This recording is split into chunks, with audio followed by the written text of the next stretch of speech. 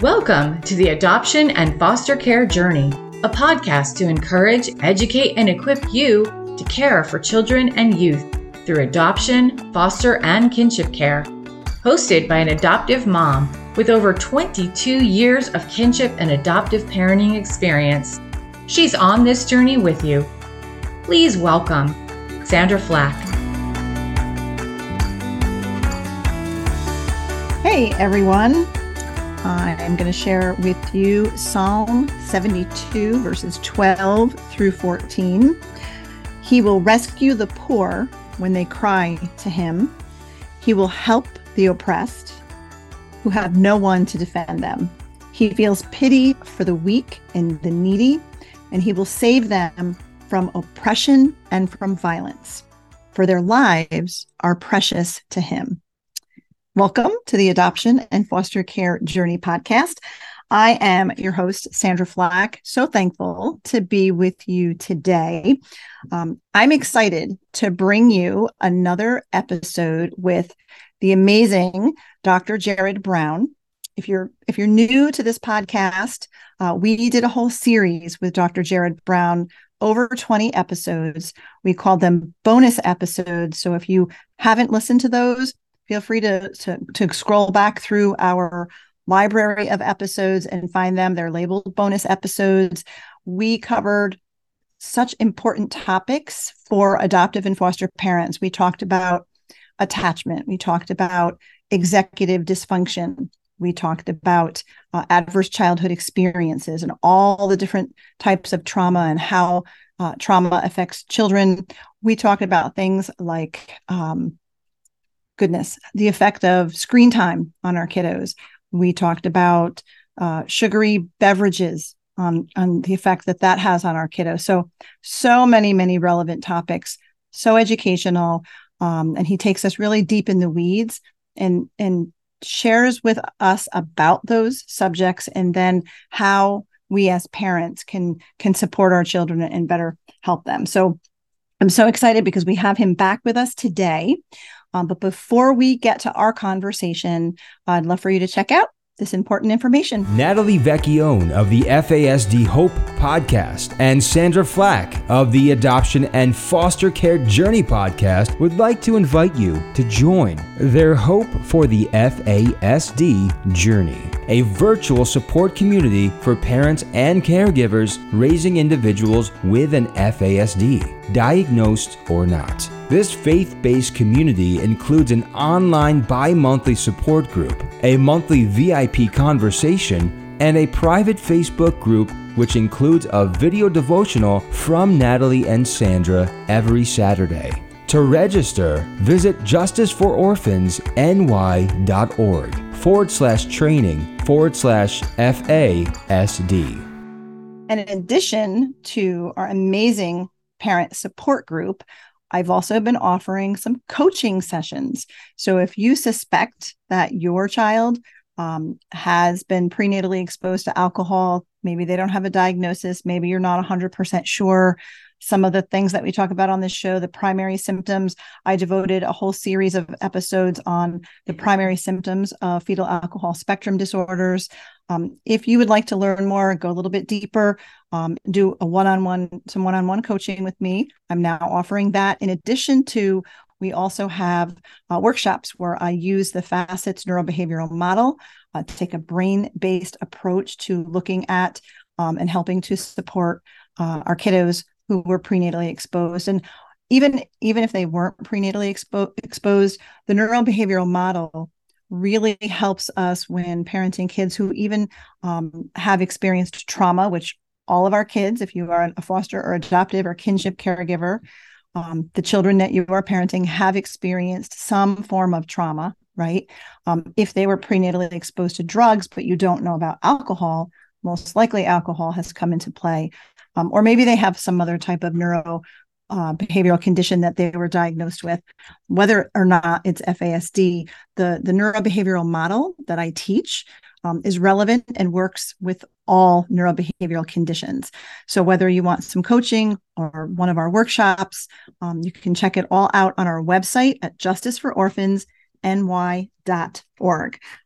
Also, before we get to our guest, please feel free to subscribe to this podcast or follow it, depending on what platform that you're listening or watching on. If you just listen to this podcast, you may not know that we have now been releasing all of our episodes, the video version. So you can find that on Spotify. You can also find it on our YouTube channel. So subscribe, follow, check it out. We greatly appreciate that.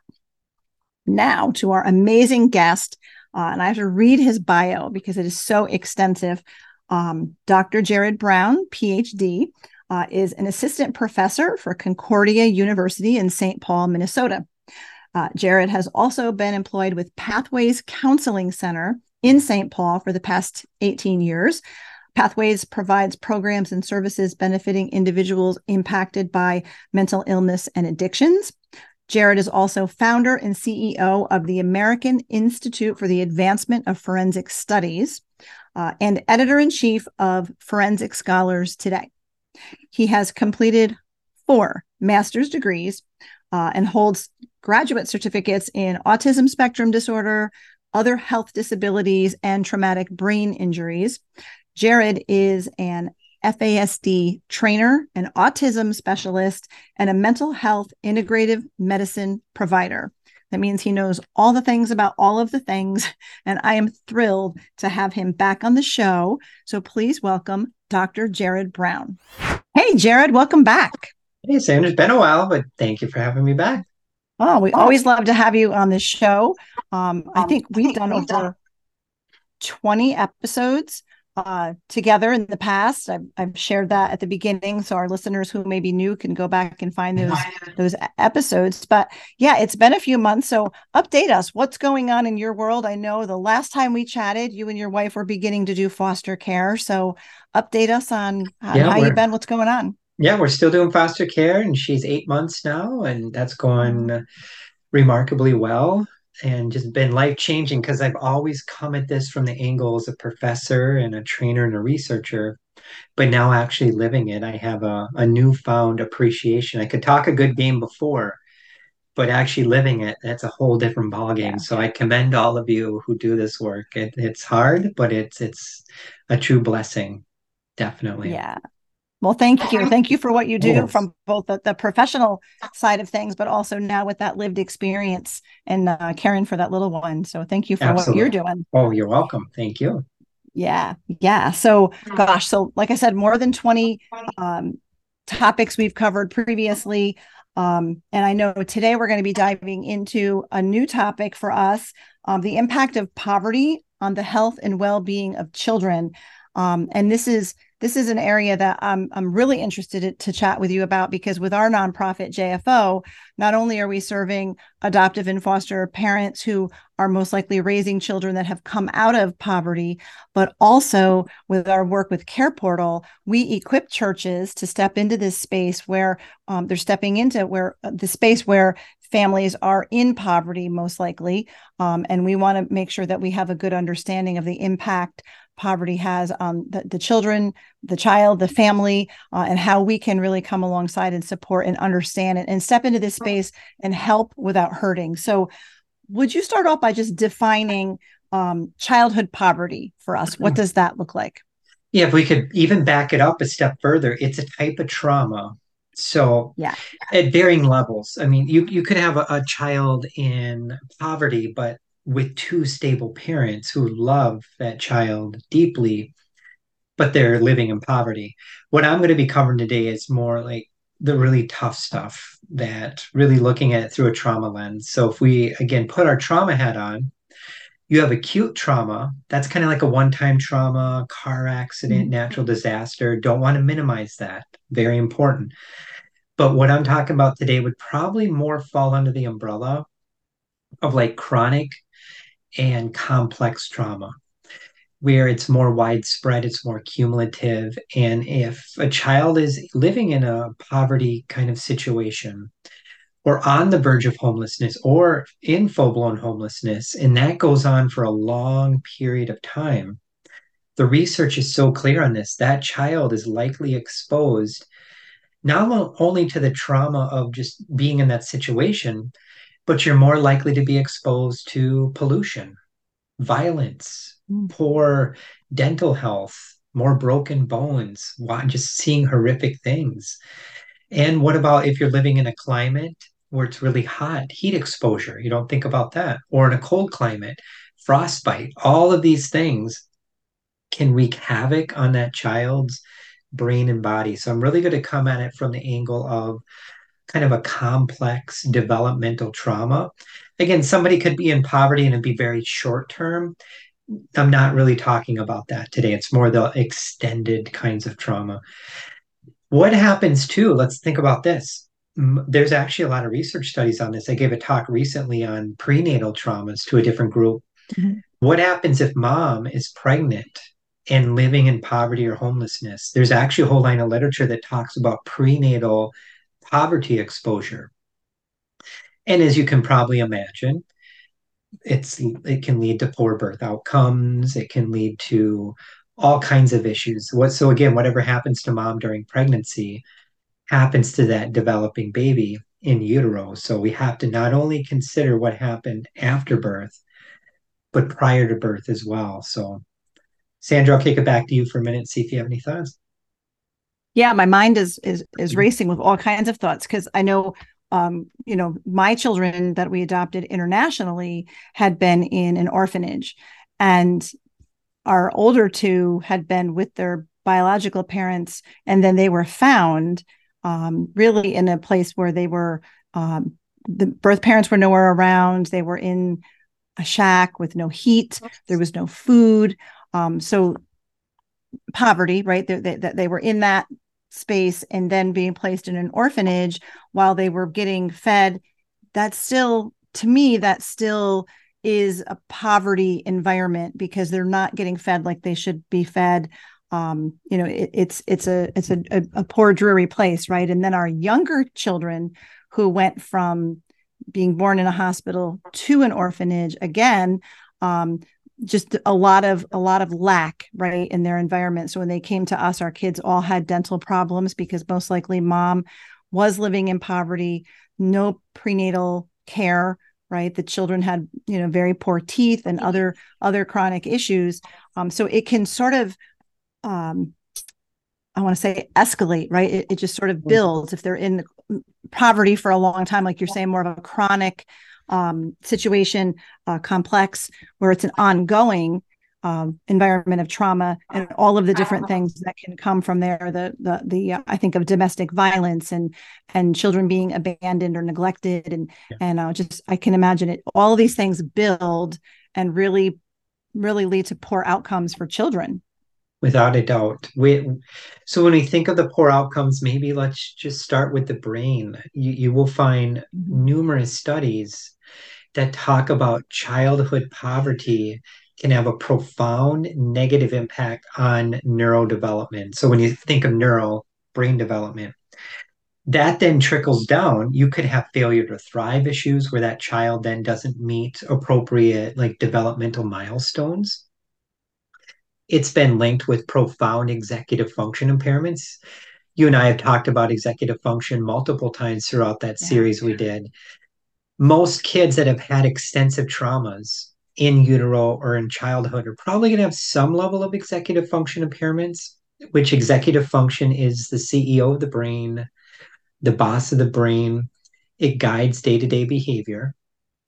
You may not notice it as like a young child if you're a parent, but you will absolutely notice it when that child gets into a K through 12 setting. Attention issues, memory problems, disorganization, time management, language deficits have been linked with more childhood poverty. So it's not uncommon. You might see language delays or just underdeveloped language skills in general. And unfortunately, too, childhood poverty in some cases has been linked to actually lowering IQ scores of children as well. So it can not only impact language, executive function, but their overall IQ levels as well. So they could really be dealing with functioning several years younger than their actual chronological age. So when that child gets into school, they may be a few years behind the other classmates who are the same age. And when that happens, in some cases, unfortunately, These children may be labeled with something they don't have. They might be more prone to being bullied and teased. They could be thrown into special education, when in fact, if you look through a trauma lens, you might be able to set up different supports and services to help offset some of those things they're dealing with that put them maybe a year or two behind other kids in some situations. Wow, so many things to think about. And, when I often think of when we're serving families through our care portal platform, and we're equipping churches to go in and make and deliver items to a family. We deliver tangible things: beds, bedding, clothing, food. Sometimes it's a table and chairs so a family can have a meal together. Stabilizing a family in that way by providing some things to help stabilize that environment is really key, because I always think about, if a child is sleeping on a floor, or here we're in upstate New York. I know you're in a state in Minnesota where it's cold in the wintertime, right? Yeah. If kids are sleeping on floors, or they're sleeping on air mattresses, which are not very warm, they're not getting a good night's sleep. And I know you and I have talked about the impact of poor sleep with kiddos. So talk a little bit about that, because these are things that we don't often think about, because if a child is not sleeping well, and then they're not able to get up for school in the morning, or they're not able to focus at school, it really spirals. So talk about that a little bit. It's just pouring gasoline on the fire. If you're sleep deprived, just everything's worse. For a kid who maybe already has underdeveloped self-regulation skills, and when they feel a lot of unrest in their body, they'll become more irritable, more dysregulated mood swings. In some cases, it could be a triggering event for full-blown rage, depending on that child's background. For some kids too, and there's research to support this, if you're working with kids with disruptive behavioral disorders, has anyone before diagnosing them with like conduct disorder, oppositional defiant disorder, or even ADHD, ruled out the fact, could there be a lot of trauma at play and sleep issues? And in some cases, sleep disordered breathing, it talks about ruling that out as well. Because if you can calm the brain down and you get better sleep, and maybe you eat better, so you calm the gut down, all of that can make those behavioral problems go down and down and down. It may not get rid of them completely, but in all actuality, it should bring them down significantly. So sleep's a huge thing. And when we're on this too, if you think of like childhood poverty, or any kind of poverty, adult poverty, it is absolutely linked with higher health disparities. And you mentioned the dental health a little bit. Absolutely.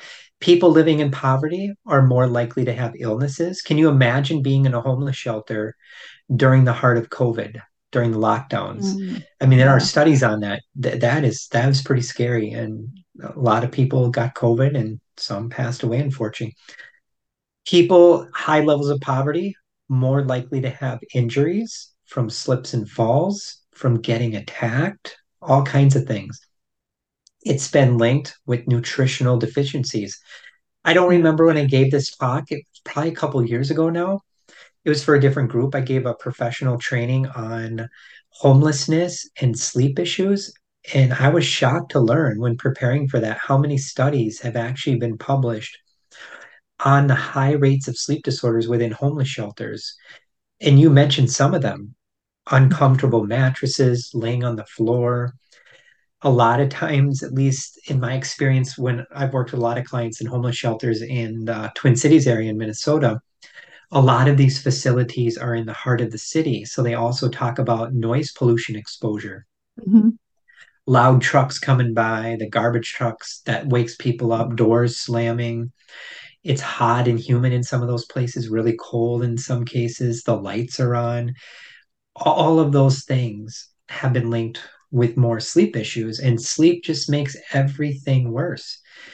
And I know you and I have talked about nutrition a lot. I'm actually in nutrition school now, so I feel more comfortable sharing more and more about nutrition. I'm not giving nutritional advice, but you will find a lot of studies too.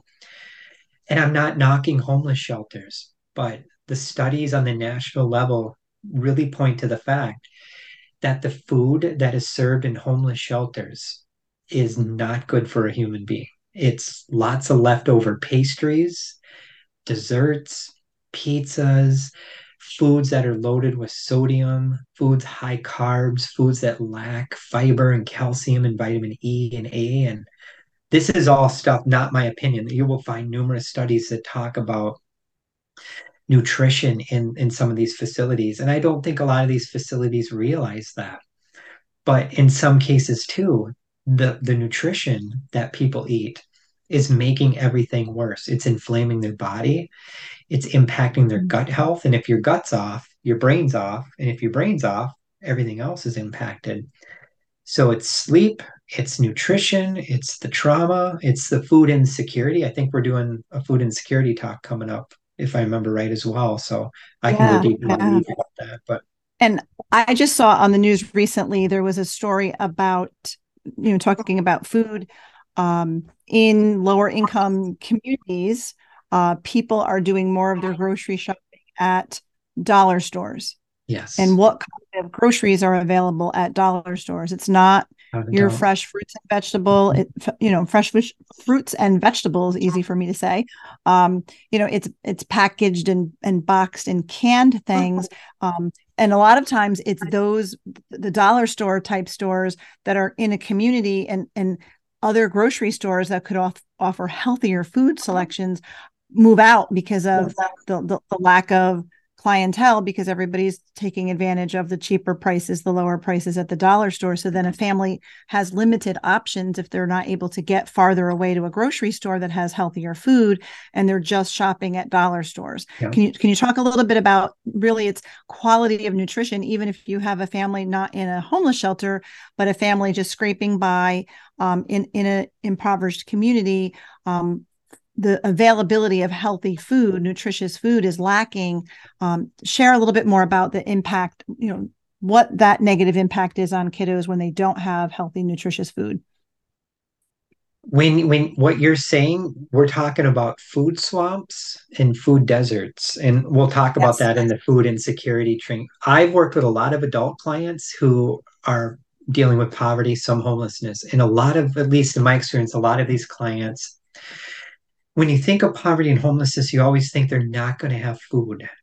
Most of the clients I've worked with who are in this status have access to plenty of food, but it's gas station food, it's fast food, right. It's drop-in center food, it's food shelf food, and nothing against food shelves. I love food shelves, but in my experience, the food shelves, a lot of them, at least in our area, not all, what do you get? Lots of bread, lots of canned stuff, things that are outdated in some cases. And all of those things, in most cases, are loaded with what? Preservatives, emulsifiers, food colorings, additives, lots of sugar, lots of salt, things that taste good, but it's not good for you. So when we're eating food like that, they're very energy dense. As you can imagine, you get more calories. And a lot of people maybe living in these homeless situations or poverty, sedentary behaviors is a whole nother can of worms to think about. So you're not moving a lot. You're eating all of this high energy dense food. What happens? Insulin levels go up, glucose levels, increased risk of diabetes, increased risk of obesity. The way that eating does what it does to our body, it's like chronic low grade inflammation. So it's just kind of our bodies are on fire. And that's been linked with more depression, anxiety, and joint problems, and migraine headaches, and diseases, man-made diseases. The Western diet comes to mind, ultra-processed foods.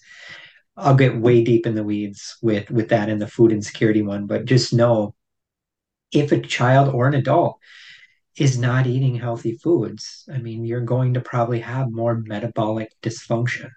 Maybe it's cholesterol issues, it's hypertension, it's blood sugar dysregulation that could trickle into prediabetes or type 2 diabetes. And look at that literature. I mean, that's lots of people with untreated diabetes, more likely to have lots of mental health problems as well. And the gut's off all the time. If you're eating this way, your gut's off. And again, that gut brain health axis, huge bidirectional communication between what's going on in the brain and the gut. And if you want to improve brain health, improve gut health. If you want to improve gut health, eat better, exercise, get better sleep, get stable housing, be around caring, loving people.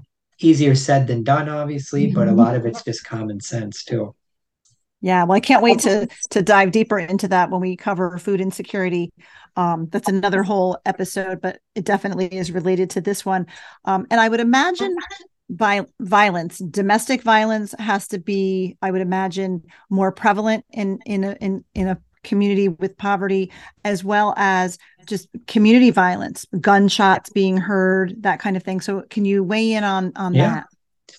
I'm giving a talk for another group. It's like a week or two on food insecurity in the criminal justice system.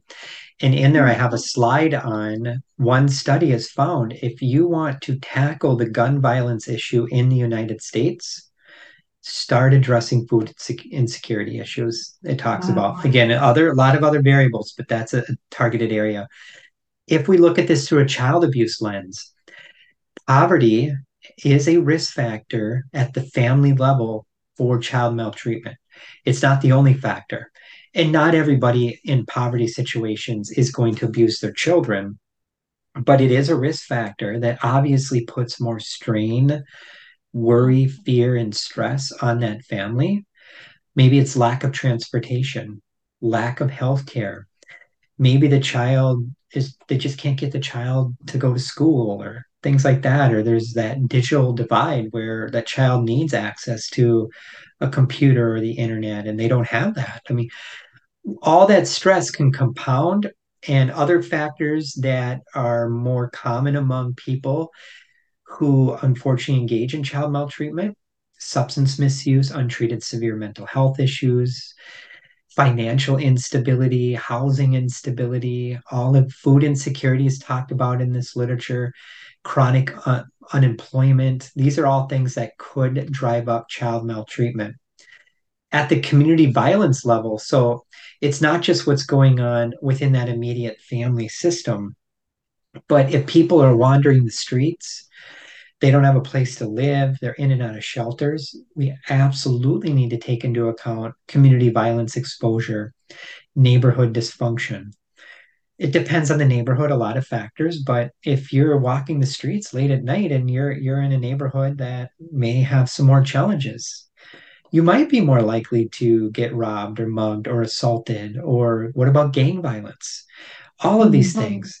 You look at the research too, it's crazy how scary this is. How many studies have been published on traumatic brain injuries among people who are long-term chronic homelessness? A high percentage of people who are homeless have brain injuries in their history.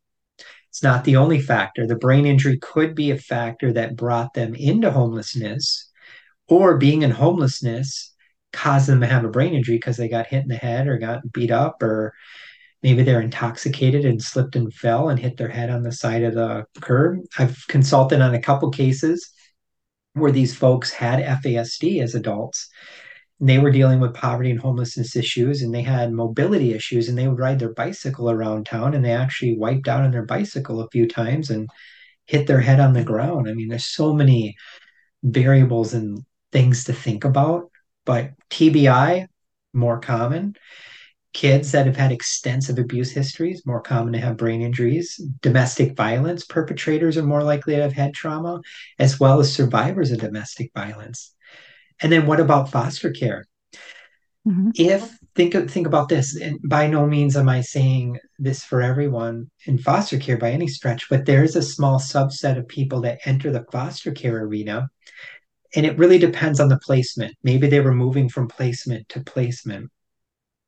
And when they age out of the foster care system and they don't have proper supports, and maybe they don't have a good, solid relationship with their foster care parents, those kids are more likely, the research says, to become homeless in some cases, to deal with more financial problems, more work related issues, more food insecurity, more mental health problems. And it's not as simple as saying the child enters foster care. It really has a lot to do with what happened before, what kind of placement it was, what kind of supports did they have in place. But that's another variable that is talked about too in the poverty literature. So fascinating, because I'm thinking also about the impact it has on a child's education, right? Because all of the things that we were just talking about, from, the executive function, dysfunction, really, the lower IQ, sleep problems, poor nutrition problems, domestic violence, abuse, homelessness, all of those things will trickle down and affect a child's education and how they can perform in school. Can you share a little bit about that? Absolutely. I mean, again, you've hit it out of the ballpark, but if the child is dealing with executive function, that's going to be a huge barrier. Maybe the child grew up in poverty and they had very limited access to books and print materials, and the parents were so checked out and dealing with their own issues that child never was read to. That's a whole nother factor to take into account. They had less cognitively stimulating environments they're in. So maybe they were always glued to the gadgets. So kids that are just glued to the screen all day long, that can impact learning as well. That could be an issue with sensory issues as well. The very nature of not getting nutritious foods prenatally and in early development has absolutely been linked with more academic performance issues as well. And some of these kids too, I mean, they may present in the classroom again as having like full blown ADHD. They can't sit still. Maybe they're just afraid. Maybe they have social anxiety. Maybe they just haven't learned appropriate social skills. Take a step back when you see those behavioral patterns.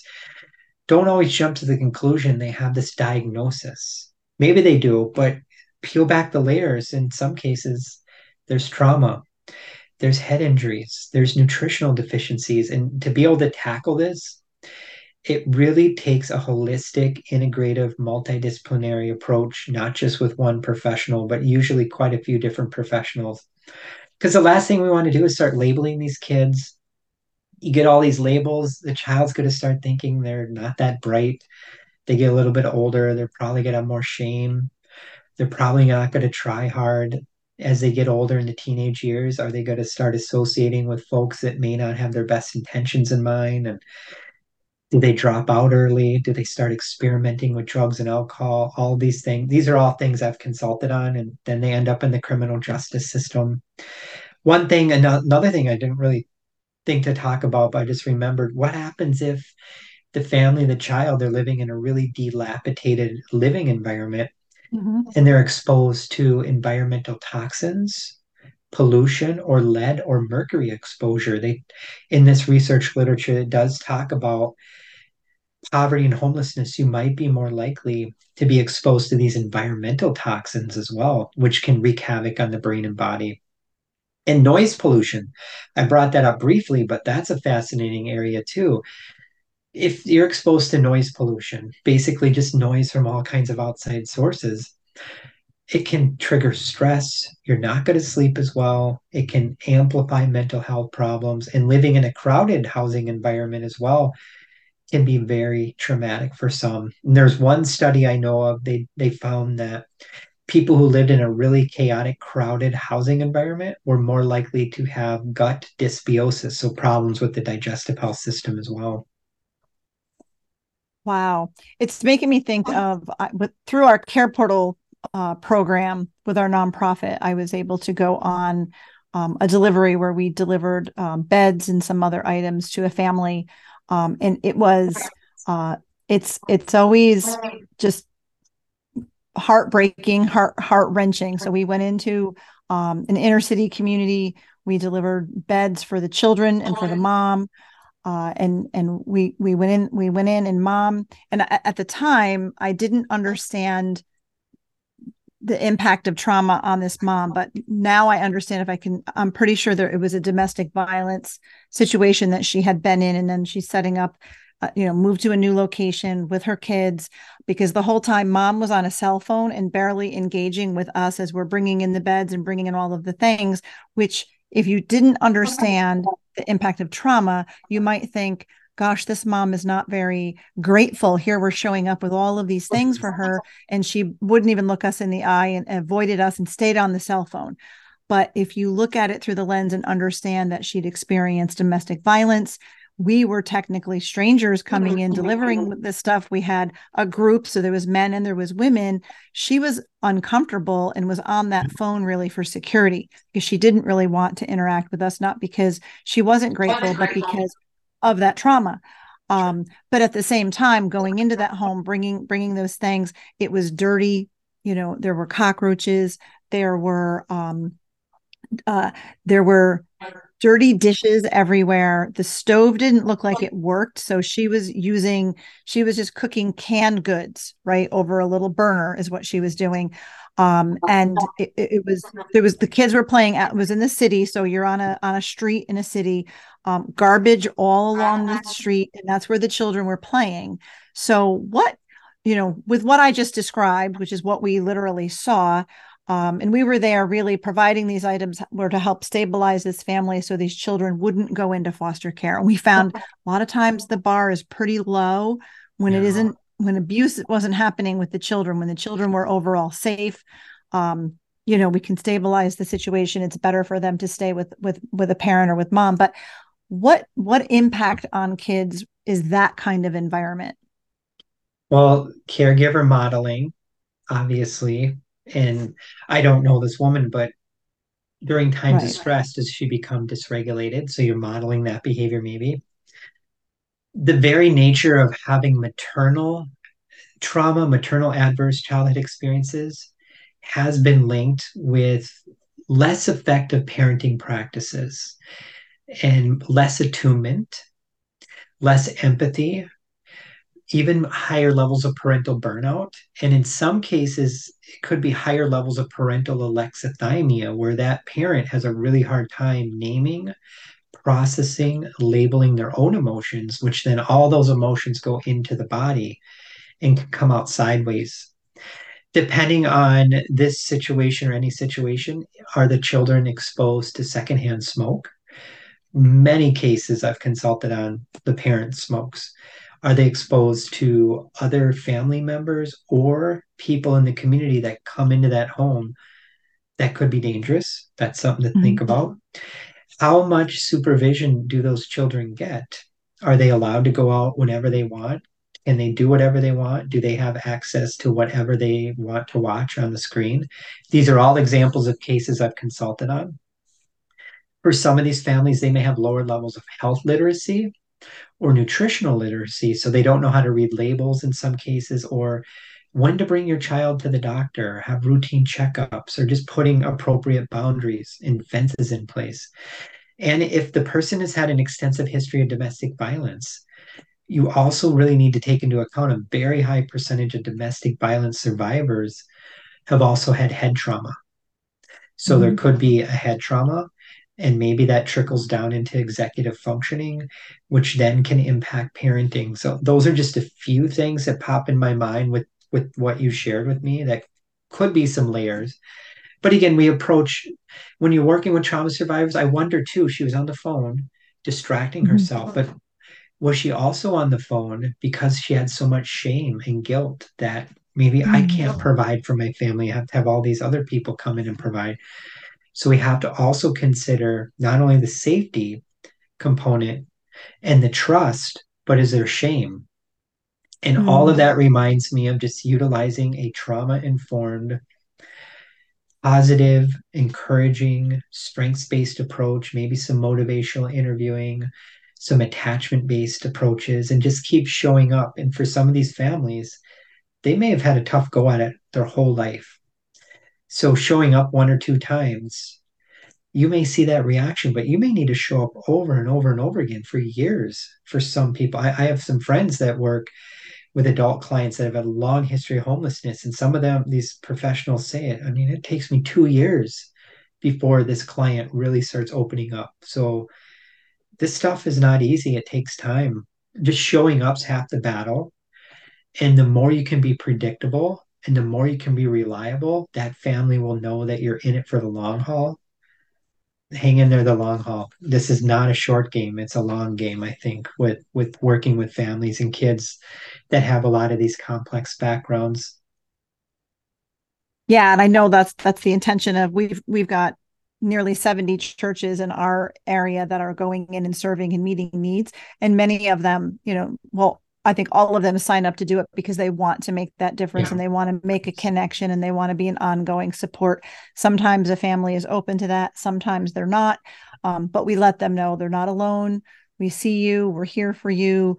We care about you. And sometimes it does become more than that. And that's wonderful when it does.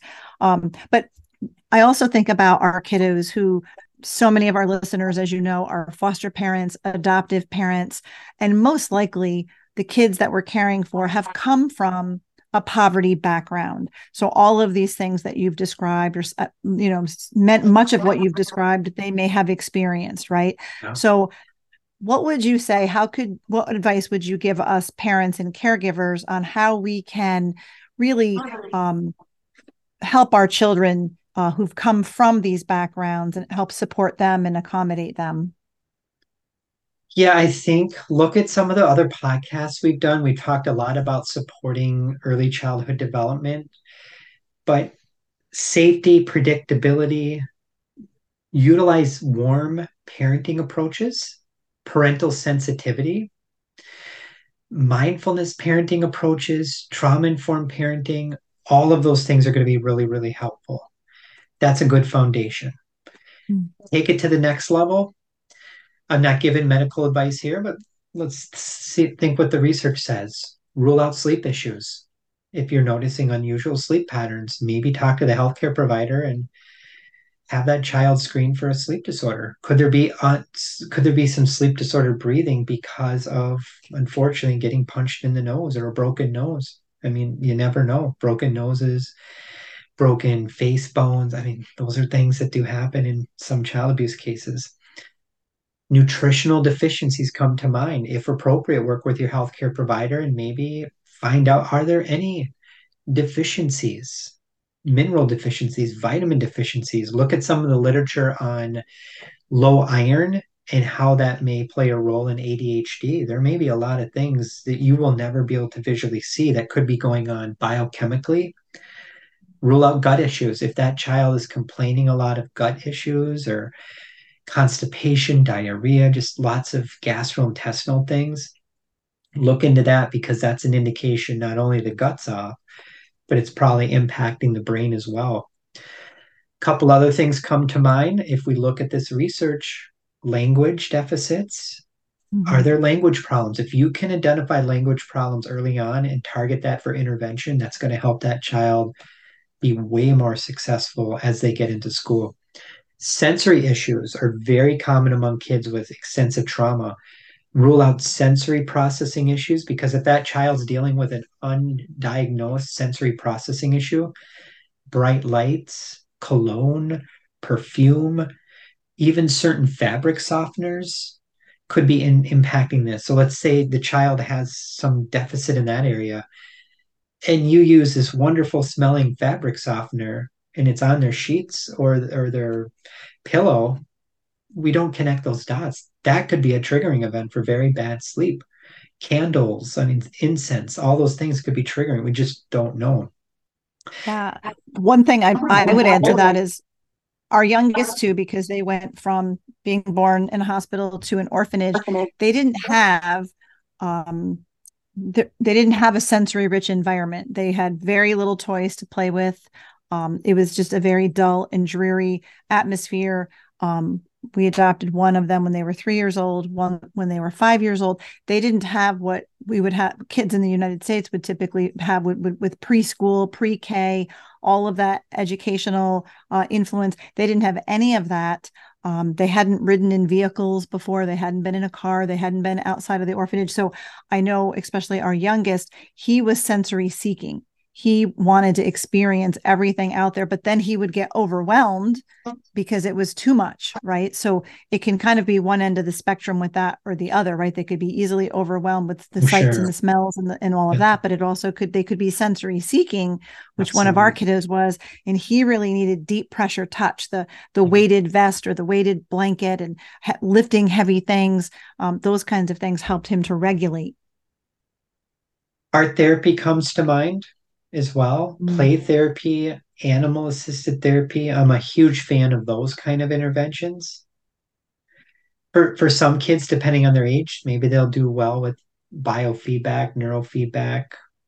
There's so many modalities to use, and it's usually not just one. If you are raising a child who came out of an environment of what we've been talking about today, there's probably a multitude of different variables you'd want to consider. The alexithymia is probably going to be common in at least half of these kids that have had these trauma histories. So problems naming, labeling emotions. So working on teaching that child how to start naming emotions early on. It is not uncommon for these kids too to have theory of mind deficits. So problems with perspective taking. So really focusing on that and enhancing empathy and sympathy awareness and those kind of things can be very, very helpful. And for some of these kids, too, another thing that I forgot to mention, if they're dealing with some of the cognitive brain based impairments, they could, in some cases, be dealing with processing speed weaknesses. So, you as a parent, if you talk fast, if you use multi step instructions to somebody that has processing speed weaknesses, all that information goes into their ears and it gets jumbled up, a traffic jam in the brain. They're going to shut down or they're going to become really hyper aroused and get all angry. Slow down, allow the brain to process, and look around at your surroundings too, because clutter, bright lights, lots of books, lots of commotion going on can overwhelm these kids. So a lot of things to think about. Every kid is wired differently. So you may have a child with this extensive background not have any of these things going on. But in my experience, they're going to have at least some of them going on, I would assume. Yeah, well, it's all great information and great advice as usual, Dr. Jerrod Brown. I know I'm looking forward to our next conversation. We are going to be talking about the impact of food insecurity. So we will dive deeper into that. We touched on it a little bit today. And I'm just so grateful that you were with us. Any last thoughts as we wrap up? Well, when we think about the factors that influence child development, either positively or negatively, look at the prenatal world, what was going on with mom during pregnancy, nutrition habits, stress, was she using drugs, alcohol, was she having good prenatal care? Temperamental factors need to be taken into account as well. Think of your child's temperament. Are they introvert, extrovert? Are they really sensitive? Are they highly emotional? Be aware of that. Just sometimes we can't change their temperament, but there's things we can do to maybe nudge it along. Be aware of nutritional factors after birth, sleep factors, gut factors. Stay in contact with your healthcare provider. Talk to other providers, talk to other foster care providers, form a network, bounce ideas off one another, talk about these things because these are hard things and you don't have to do it in isolation as well. And everything I'm saying as well, you'll find numerous things online. There's all kinds of studies written on all of these topics. So wonderful. I know it's just to keep in mind that it's our kids come to us and they've had a history before they've come to us, and we have to look at that, look at the environment they came from and what was going on in their world when they were in the womb and in their childhood. And then we need to have our eyes opened and be able to address those things and understand the impact that all of those things have on the brain, on the body, on our kiddos, so that we can better support them. So I'm just so grateful. Thank you so much again, Jerrod, for just your expertise coming to us and educating us and equipping us for this parenting journey. Thank you so much for being with us today. you're welcome. Thanks for having me back. Thank you. Another great conversation with Dr. Jerrod Brown. I always learn so much from him. And if you saw me looking down a lot, I was furiously taking notes because he just has such a wealth of information to offer that I'm always trying to write it all down so that I don't forget. But just another great conversation. And I thank you for being with us today and listening to the Adoption and Foster Care Journey podcast. I hope you were encouraged and feel better equipped after our conversation with Dr. Jerrod Brown. Looking forward to recording another episode with him soon on food insecurity and the impact that has on kiddos. And If you haven't checked out those episodes, I have over 20 episodes with Dr. Jerrod Brown that we called them bonus episodes. We used to release them every Friday. Scroll back through all of our episodes and you'll find them. We talked about such incredible topics. And he just is a wealth of information, like I said. So feel free to go through those. We don't have the video for those. They're only the audio. We weren't doing video back then, but you can scroll through, you can listen to those episodes and really learn a whole lot more from Dr. Jerrod Brown. In addition to inspiring you, we love to equip you here at the Adoption and Foster Care Journey and through our nonprofit, Justice for Orphans. And one of the ways we do that is providing not only the support group, not only this podcast, also workshops for parents caring for kiddos with fetal alcohol spectrum disorder, whether they're diagnosed or not. If you want to learn more about FASD, we have workshops. I also have coaching for parents. Check out our website so that you can access all of our resources. That is justicefororphansny.org. And make sure that you subscribe or follow this podcast so that more adoptive and foster families can benefit from finding it and listening. And again, follow us on social media as well. Justice for Orphans is on both Facebook and Instagram. I myself, Sandra Flack, I am on both platforms as well.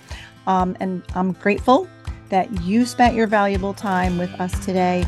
Grateful to have you along for the journey. Thank you for listening to this episode of the Adoption and Foster Care Journey podcast, brought to you by Justice for Orphans. We hope you were encouraged today. Please be sure to subscribe to this podcast and leave a review, and share it with your fellow foster and adoptive parent friends so they can be encouraged too. Be sure to find and follow us on Facebook and Instagram at Justice for Orphans, and check out our website for vital resources at justicefororphansny.org.